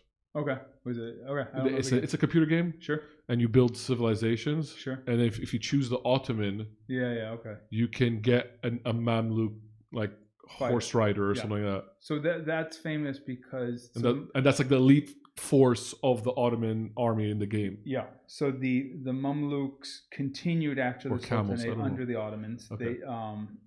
And there was a Mamluk. It wasn't the Sultanate. It was technically ruling under the aegis of the Ottomans, but they had a lot of autonomy in Egypt, and they were the ones that Napoleon fought in the Battle of the Pyramids. Oh wow! Okay, I didn't know that. Yeah. So they were the great Mamluk fighters. Yeah. And they were known for their martial skills. Yeah. And they had their reputation, stretched around the world. And then Napoleon comes in, and he actually doesn't have physical technology that's superior to them. He has organizational technology that's superior to theirs. Wait, but didn't he have weapons they didn't have? like in terms of it wasn't gunpowder. No, they had gunpowder. Okay. Yeah, and it wasn't a dramatic difference in the from weaponry. China. They would get imported from China. Well, the technology came from China a few centuries earlier. Yeah. But no, they all had gunpowder. But that wasn't the difference. Okay. It wasn't the quality of the weapons per se, which is what people oftentimes think. It was the organizational technologies. Okay. So Napoleon's army was very well structured in terms of how they conducted themselves on the battlefield, and how they responded to commands from above, and how they were regimented. Yes. And that so they used the newest organizational technologies available at the time, and taught these, and that's where they had a distinct advantage over the Mamluks, and that's why they defeated them at the Battle of the Pyramids. And then that's why the Egyptian populace in general was like, okay, we need to take some lessons here from the French, because they clearly stumbled upon something that we didn't know. Exactly. And that kind of sets off a soul searching, and sets off the sort of advent of modernization in Egypt in the 19th century that brought a whole bunch of baggage with it at the same time. Wow. Very interesting. Yeah. Cool. Let's shift it up. Let's talk about the Sufi time period and all that, because I don't know much about it personally. Sure. Right. So if you could just give me a brief. About Sufism 101? Huh? Sufism 101? Yeah, if you give me the cliff notes. Well, all right, that's a huge question. But Zachary al-Ansari, I can start with him. Like, he was, if you met him, he would probably identify first and foremost as a Sufi. Okay. And then as a scholar second. Fine. For non people don't understand what Sufi is. Sure. If you just define that. So Sufism is, I mean, sometimes they translate it as Islamic mysticism. Usually it's probably better to just keep it untranslated. Okay. But it is the aspect. Now, the thing about Sufism, so if you open a book of Islamic law, classical book of Islamic law, they'll give you first, like, what is Sharia. They'll give you these legal definitions, what Sharia was, fiqh, what is ijtihad. They'll start with oftentimes a discussion of that. Sufism, they'll try and start it too. They'll oftentimes, a handbook of Sufism will start with the etymology of the word Sufism. Okay. But when it comes to definitions, people are all over the place. And there's kind of a reason for that. Because Sufism, I mean, one thing we can say for sure is that people are agreed Sufism is kind of seen as a path. Mm-hmm. The Sufi path is a path to God. Okay. That one traverses in their life through oftentimes the help of a figure, a guiding figure, a sheikh. Okay. Who kind of assesses their position along the path. Okay. The path is filled with a variety of stations, maqams, and ahwal, or states that one encounters along the way. And the sheikh's goal is to kind of assess the Sufi's position along the path and advise them on how to move past that place or understand that place they're at, sort of psychologically. How if it's a problematic place, how to get past it, and then prescribe for them a series of prescriptive litanies or adhkar. Okay. But is it its own religious path? No, it's part of Islam. It's part of Islam. Yeah, within Islam. Would you count as a sect? No, usually people look at it like, because this all gets complicated when you get sort of reformist thought in the 20th century, especially 19th and 20th century, especially 20th century. Where there's kind of a movement to look negatively at Sufism, but there's a 1,000-year history where I tell my students, if you went back 300 years, 200 years, and you met a random Muslim in anywhere in the world, here's how they're if you're going to talk about identity, like we like to talk about today, their identity would be based upon the following factors. Well, all right, fine, they're Muslim, obviously. Their sort of ethno-linguistic identity, like their ethnic, what language group they come from. Yeah. Their madhab, their legal school, like are they Shafi, Hanafi, etc. And their Sufi tariqa or path. Okay. Like, so are they Ashari? Are they Shadhili? Are they Chishti? Are they Naqshbandi? Are they Khalwati? There's all these different Jarahi. There's all these different orders. A lot of them are international orders. Some of them are more localized orders. These were structures that developed in medieval Islamic society in the later middle period. No, the middle period of Islamic society, of Islamic history. And these were hugely important to structuring society and structuring people's relationship to God, to religion, to their village, their town, their city. Interesting. The international community of Muslims, just like methods. Okay, because my impression of Sufism, it felt like the way I heard of it, like I never studied it, but the way I heard of it always felt like it was like almost like a sect. Okay, like there's Sunnis, there's Shia, and there's Sufis. No, kind. That's how it was always felt to me. People do that. Sufism's, the word Sufism is coming out of Sunnism. Okay. But there are analogs and parallels within Shiism too. But the term Sufism is traditionally coming out of Sunni intellectual history. Okay. But that isn't to say that there aren't equivalents within Shiism, because there are. There's some people who might identify themselves as a Sufi, not as a Sunni, right? And then you'll even encounter people today, like in California, that will say, "I'm Sufi, but I'm not Muslim." That's a very new phenomenon. Where's that originating from? That's coming from certain sort of New Age movements that sprang up, especially in California. I mean, I can give you a very famous example. Is this guy? His name, people can YouTube him. Named Sufi Sam. And that sounds very familiar. Yeah, he has this thing called the Dances of Universal Peace. Okay. And it was this movement. It has origins within a traditionally trained Sufi sheikh, but the movement kind of took it in new directions, and it was just a movement that borrows a lot of terminology, of wordings, of dhikr from Sufism, the Sufi tradition, but kind of takes it in new directions, in new age movement directions. Okay. You can still encounter it for sure. Okay. Yeah. But did it? I'm trying to understand. Yeah. Did it? Was the foundation of it? It obviously came after the formation of Sunni Islam, right? Was there like a founder or like a person who started the ideas or kind of was together? They kind of came up together. So it kind of came. All right. So if you're going to talk about Sufism proper, there's probably usually the most important starting point, especially for that word, is what's called Baghdad Sufism. Okay. So we're dealing with the 9th and 10th century. Okay. Baghdad and is it specifically Baghdad or is it Mesopotamia? Or is it specifically? No, they call it Baghdad Sufism. Okay. And Baghdad, the city. Okay. Yeah. There were a variety of people who, oftentimes of a scholarly background, certainly of an intellectual background, who saw themselves as part of this broader movement to kind of, like, if Islamic law is for everyone, Islamic law determines sort of the norms of society, the rules of how to conduct oneself. There's a more rigorous path, a more difficult path called Sufism, the Sufi path, that's not necessarily for everyone. It's seen as more difficult. This is how they saw it. Okay. Very interesting. And they use the word Sufi. So the word Sufism, any handbook of Sufism will start with the etymology of the word, where it comes from. And it will be like, so you take a classical handbook like Qushayri's Risala, and it will start with, they say Sufism comes from Safa, for purity, and some say it comes from the Greek word like Sophia, or I don't know how they Arabize it, but like wisdom. And others say it comes from wool, suf. And then others say this and others say that.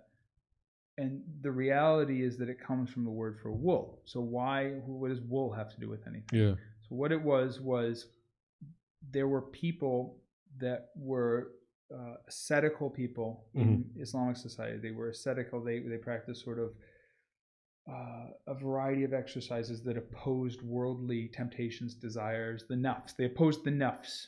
And one thing they would do is they would wear wool. Okay. And by wearing the wool was the cloth of the average person, but especially the poor, it was because the wool comes from sheep, and the average person would be like a herdsman or a farmer. Maybe. It was cheaper than cotton because this was before the cotton gin. Cotton was fancy. Yeah. But people who had money would buy cotton because wool is uncomfortable. Now today it's nice. Today wool is a fancy garment. Yeah. But back then, it was like all the stuff the sheep picks up in its hair that was hard to get out. So hot and itchy. Yeah, you would oftentimes have rashes from wearing it, etc. Yeah. So the poor would oftentimes wear it, but also this group of people that were opposed to the nafs, the ego, and would do things like they would do a variety of ascetical exercises to oppose it. One thing they did was wear wool. Okay. So Sufism comes and does sort of like this psychological analysis of a lot of early asceticism. So, and one thing they do is they need a name for themselves. This group of people. If you want like one of the most important figures, it's Junaid al-Baghdadi. Okay. He was a scholar figure that was really instrumental in sort of Baghdadi because he's from Baghdad. Yeah, he was instrumental in the origins of Sufism.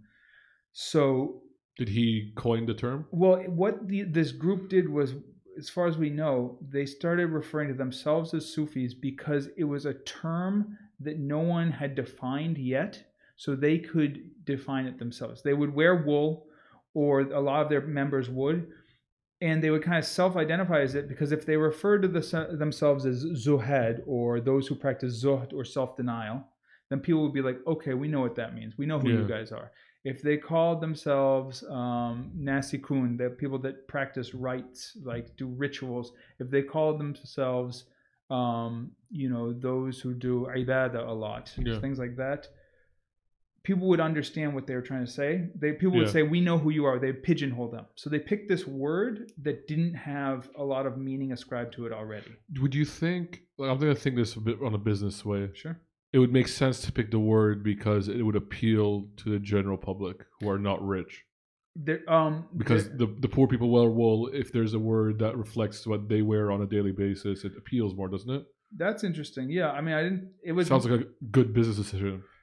That's a good branding. Yeah, but oftentimes to be poor. See, these guys were sort of voluntarily poor. Okay. To be poor in pre-modern times, oftentimes came hand in hand with being uneducated because you couldn't afford to. Yeah, you had to. You were working and you were subsistence living. You didn't have.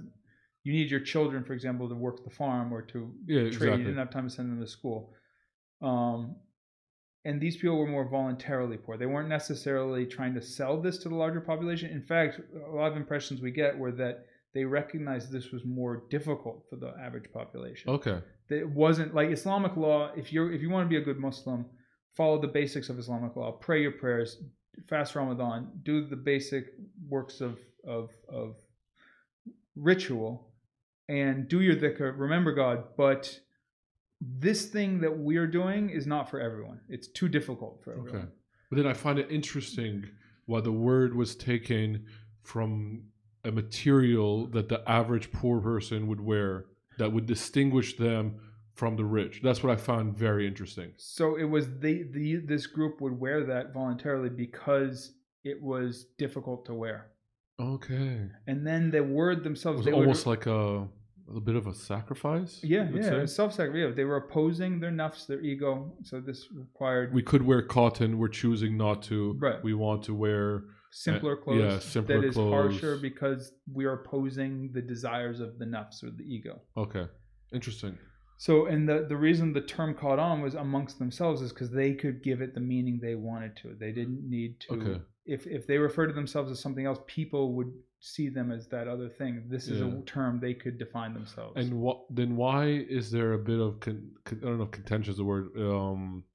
Like you said, there's a discussion of where the origin of the word's coming from. So people think it's this, and why is that? It's just whenever a handbook in Sufism will almost invariably, a classical handbook in Sufism will almost invariably start with a discussion of what the term means, whereas in other Islamic disciplines, you'll start with a definition. Sufism kind of embraces the idea that there are a variety of ways to define it, and so it starts with the origins of the word itself. Do you think there's subjectivity in defining it? Absolutely, yeah. Because I would find it interesting to see the income level of the scholar who's defining the word. Yeah. If he comes from humble background, is he going to go with the word that's related to wool compared to the person who's not? Right. Would that have an effect? That'd be interesting. Yeah. You mean today or back then? Whatever scholar is publishing and discussing the word. Yeah. Well, I mean, then Sufism is going to take a life of its own after this. We're just talking origins of like the word itself. It's going to become heavily institutionalized as we move forward in time, and that's where you start getting, especially like the Sufi orders, the brotherhoods, the fraternities. These are it's an analog to the madhabs in Islamic law, in that it's a network of people that share a common sort of spiritual methodology, oftentimes involving certain ritualized practices of group dhikr, or reciting, words of praise of God or the names of God. And oftentimes they descend from the teachings of one early founder figure. So most of the Sufi tariqa names go back to an individual who started the sort of inspiration of that order. Okay. Like a Shadhali, Abul Hasan al-Shadhali. Okay. Then the order that came after him is a Shadhaliya. Okay. Yeah. Interesting. So there's so this is like a basic institutionalization process. You see these parallels in a whole bunch of different things. And how is modern Sufism today? Okay, so a lot of reformists in the 20th century and in the 19th century, with institutionalization, you get, and this has been a problem since the beginning, you get a lot of like pretenders, posers, Sufi posers. You get a sheikh who will hand down the responsibility of the order to his son, and not always, but a lot of these times you get the same thing you get in any religious tradition, where you get sincere people and you get exploitative people. Okay. And so a lot of the reformers of the 19th and 20th century, one of their major critiques is that, hey, look at what some of these Sufi orders have become. They've become kind of like a sheikh hands off the order to his son, to his son, to his son. It gets institutionalized into this thing that's almost exploitative. Everyone's sort of raising up the sheikh who inherited it to like almost the divine stature. Yeah. Who is this person? Their authority is not based in the traditional structures of authority, and they had a lot of critiques of this. Okay. And many of these critiques, in their context, context-specific critiques, were valid. Like you'll see things, like if you read Taha Hussein's autobiography, he talks about the Sufi sheikh, who would come to the village in Egypt, and when news came that he was coming, everyone would sacrifice a goat or a sheep for him, and they'd be fighting each other to see whose house he'd eat at, and he'd eat to his fill. But these are poor people that can't afford to sacrifice a sheep, right? Like that's a major piece of property, of course, to sacrifice. And they would do it, and the sheikh would kind of like, in a way that that'd be a benefit to the sheikh, and kind of exploit the situation. Taha Hussein had a big critique of this, and many times it's a valid critique, but sometimes that the baby definitely gets thrown out with the bathwater. And some of these reformist critiques kind of extend to the entire project of Sufism, which is gigantic and has been a major influence in Islamic thought since forever. Very interesting. So would you have, right now, let's say we take 2018, right? Yeah. Would there be sheikhs that are specifically studying or represent Sufism different from the other sheikhs, or is it all Islamic sheikhs will have to learn about this, or maybe I don't know how the structure would work. Yeah, so well, it depends, because a sheikh could be a scholar, could be a non-scholar, could be versed in the sort of general methodology of their order, their tariqah, when it comes to issues of broader Islamic practice, they might defer to a faqih or a jurist scholar, or they might refer their students to that faqih. Depends on the context and who we're talking about. But yeah, they're basically functioning. I mean, they're wearing a variety of hats. They're functioning almost like a therapist at many times. Like they'll do a lot of. They'll speak with their students, their murids, their disciples, aspirants is probably the best word, and they will see where they are on the path. They'll do dream interpretations. They'll kind of they'll gauge where they are and advise them accordingly. So like they function as a therapist. They function as an authority figure in a broader methodology of how one should go about their rituals of Islam. Okay. They'll function as the center of a vibrant social network, the Sufi order. I mean, these things. Sufi orders will meet, once a week, twice a week, even every night of the week. So, is there a leader of the Sufi order? It's usually the sheikh. She's the sheikh, and the sheikh. Okay, but like the top sheikh, but he's not just of the Sufi order. He's Islamic order. All right, so they'll have so take an international order. Yeah. Let's do like the Naqshbandis. Okay. Wait, Naqshbandi is it's a very old Sufi order. Okay. Going back several hundred years. The leadership today of the Naqshbandiya is based in Cyprus. Interesting. Yeah. Why Cyprus? Because that they're ethnically Cypriot. So just like Turkish Cyprus. Okay. Yeah, Turkish Cyprus. Because I don't know Islamic hierarchy, right? So is there just like there's a pope? Well, no, there is no Islamic hierarchy. So like that's there's no like one council of Islamic council. This is one of the sort of tensions that defines Islamic history, right? There's no centralized equivalent of a church, so you have different ways of establishing authority in Islam. So there's no most equivalent of a pope. Nope.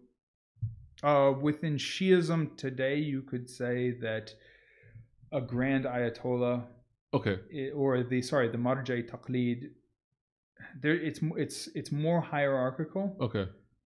But even that is, well. How about in Sunni Islam? Is there any kind of hierarchy? No, but there's different ways of defining authority.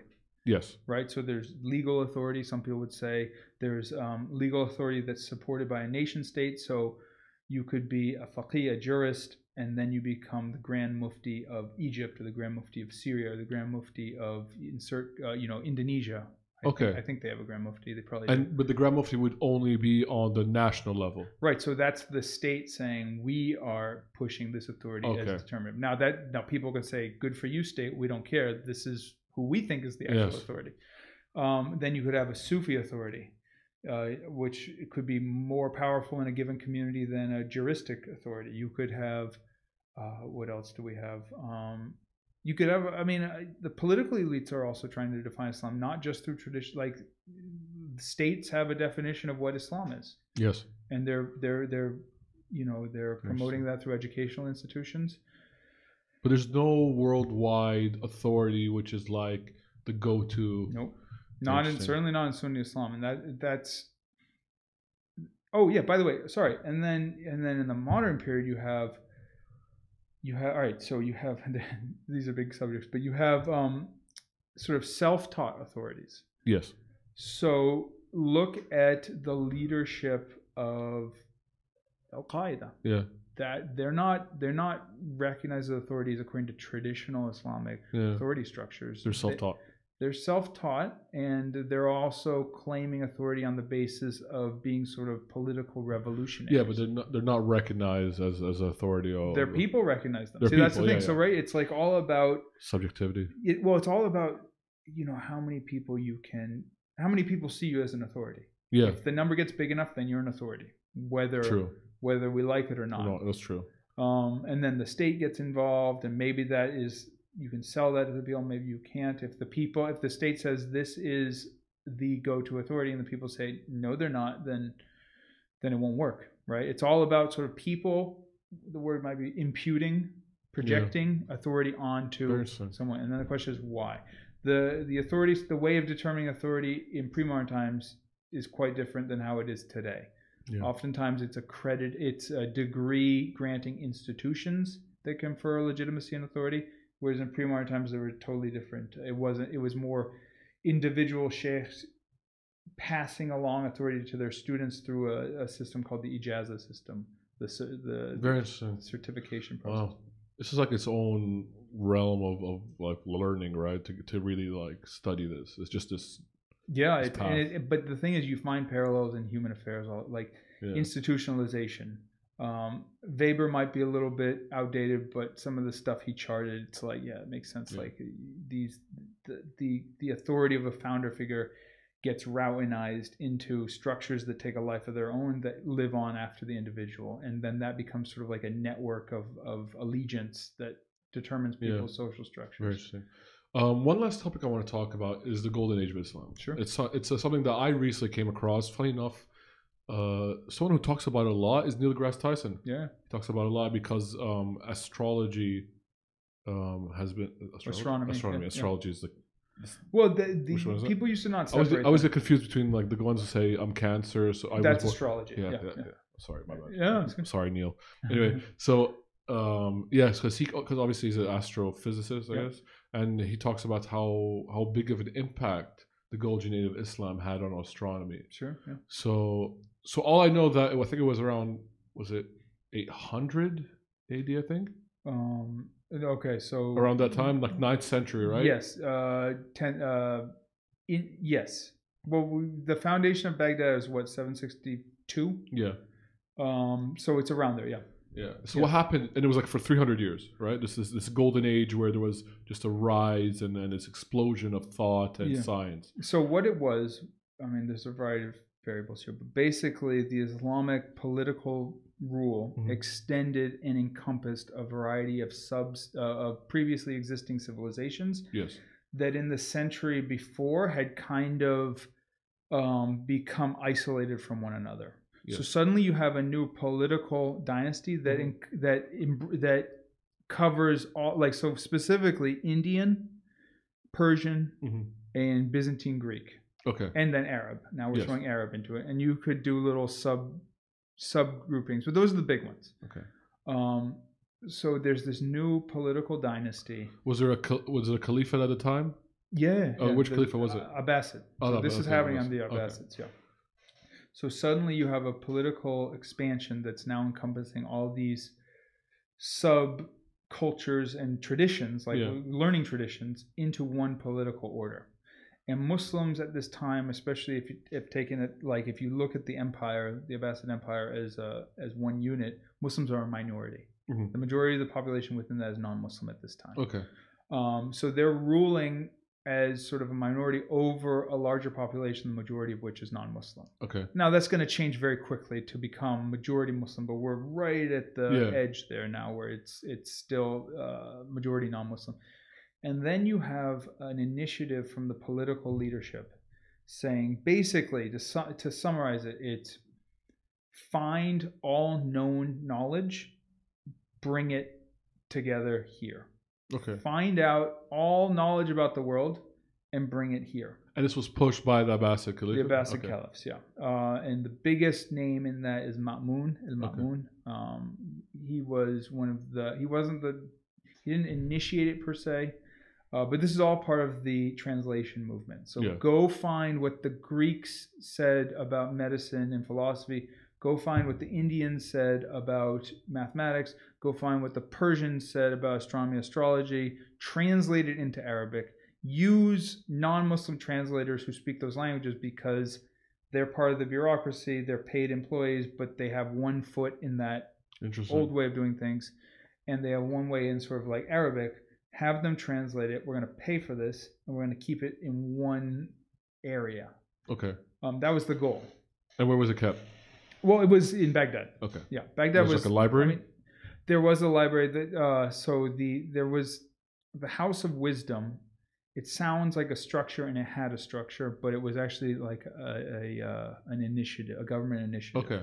So even though when you say House of Wisdom, the word wasn't necessarily like Dar al-Hikmah, it sounds like a specific place, and it had a library, it had a storage facility, it had a place for people to work. But I would say it actually was a broader initiative of the government. Very interesting. And are those documents, things, were they available to us now? Were we able to find them? Are they well preserved? Oh, yeah. And well, there's interesting things. I mean, obviously some stuff gets lost, but one thing that's fascinating is there are texts that were lost in Greek and they remain only in Arabic. Oh, wow. So there were some ancient philosophical texts and medical texts that we read about the original Greek stuff. It was translated into Arabic. It actually takes a life of its own within the Arabic tradition, which is a new way of thinking about it. But then the original Greek text is gone, and all that remains is the Arabic translation. Then it will be translated back into different languages. But that's really interesting. Yes, you have it. That happens. Okay. So now you have this 300 years or so of this like Renaissance-esque age, right? Yeah. What's the greatest achievement to probably come out of this? The one that's probably the most impactful today? No, that's a good question. Okay, so there's a lot of things that came out of this time, right? Yeah. I mean, new way. All right, so one thing that I know the study of the stars was really big. That's why a lot of the star names have Arabic origins, right? Yep. But they calculated the circumference of the Earth, and they were within 1,000 miles of accuracy. Oh, wow. So I think they came up with a number that was closer to 25,000 miles. We're doing miles. I can't translate this to kilometers. 25,000 miles, and I think the actual thing is like 24 change. Oh, wow. So, and they found out, and they had to use a pretty complex mathematical, they used geography to figure it out. They found a very large plane, and then used the mathematics to figure it out. So, what are some of the biggest names to come out of this age? I mean, one of the biggest in medicine, and he's a century later, is Avicenna Ibn Sina. Yes, of course. So his medical text, the Canon of Medicine, was used around the world until only recently. I still hear his name. Yeah. Oh, he's hugely important. I mean, he developed developed certain ideas. I mean, he's not alone. He's just like, because a lot of these things we want to say, like, point to this one individual, and it was more groups of doctors that are learning from one another. He was a philosopher doctor. He died pretty young, actually, but he pioneered ideas that would lead to notions of I'm not going to say a scientific method, because that would be anachronistic to say it then, but testing certain things. What do we call that? Double-blind trials. He didn't do that, but it was going in that direction, to see how patients respond to certain medicines and then testing them accordingly.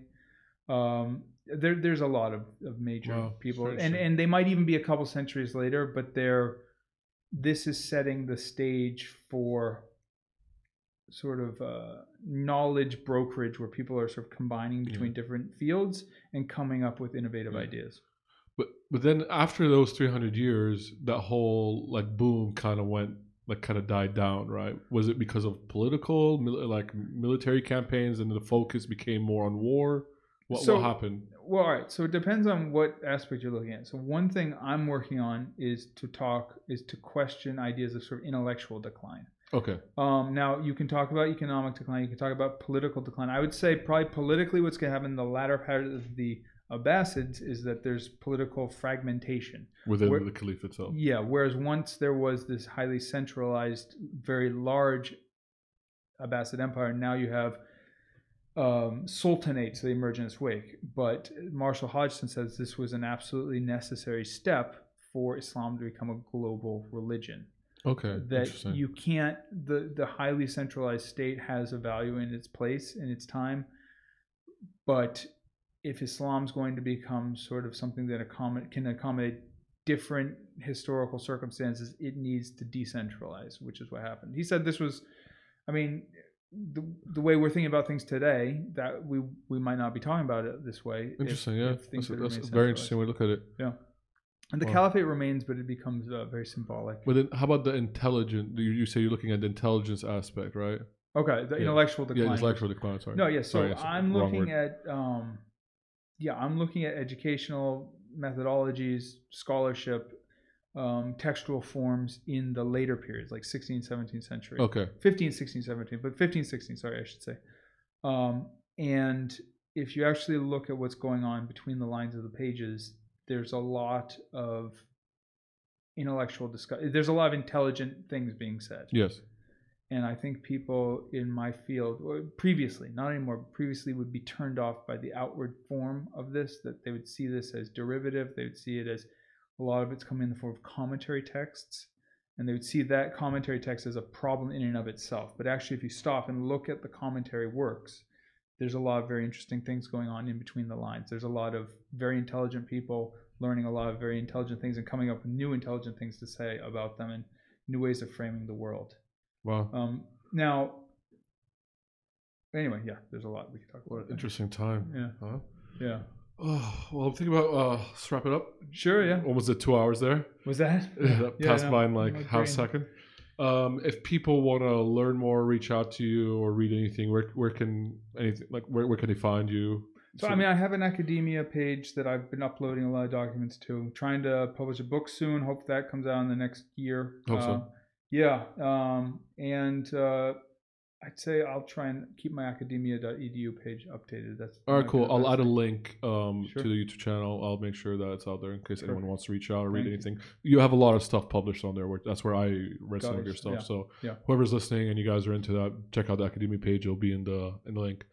And that's awesome. That's it. Yeah. Awesome. Thank you, Dr. Ingalls. It was an absolute pleasure. Thank you for having me, Hossein. All right, guys. This was Hanging with Hoos, and I hope you enjoyed that. And yeah, stay tuned. Take it easy.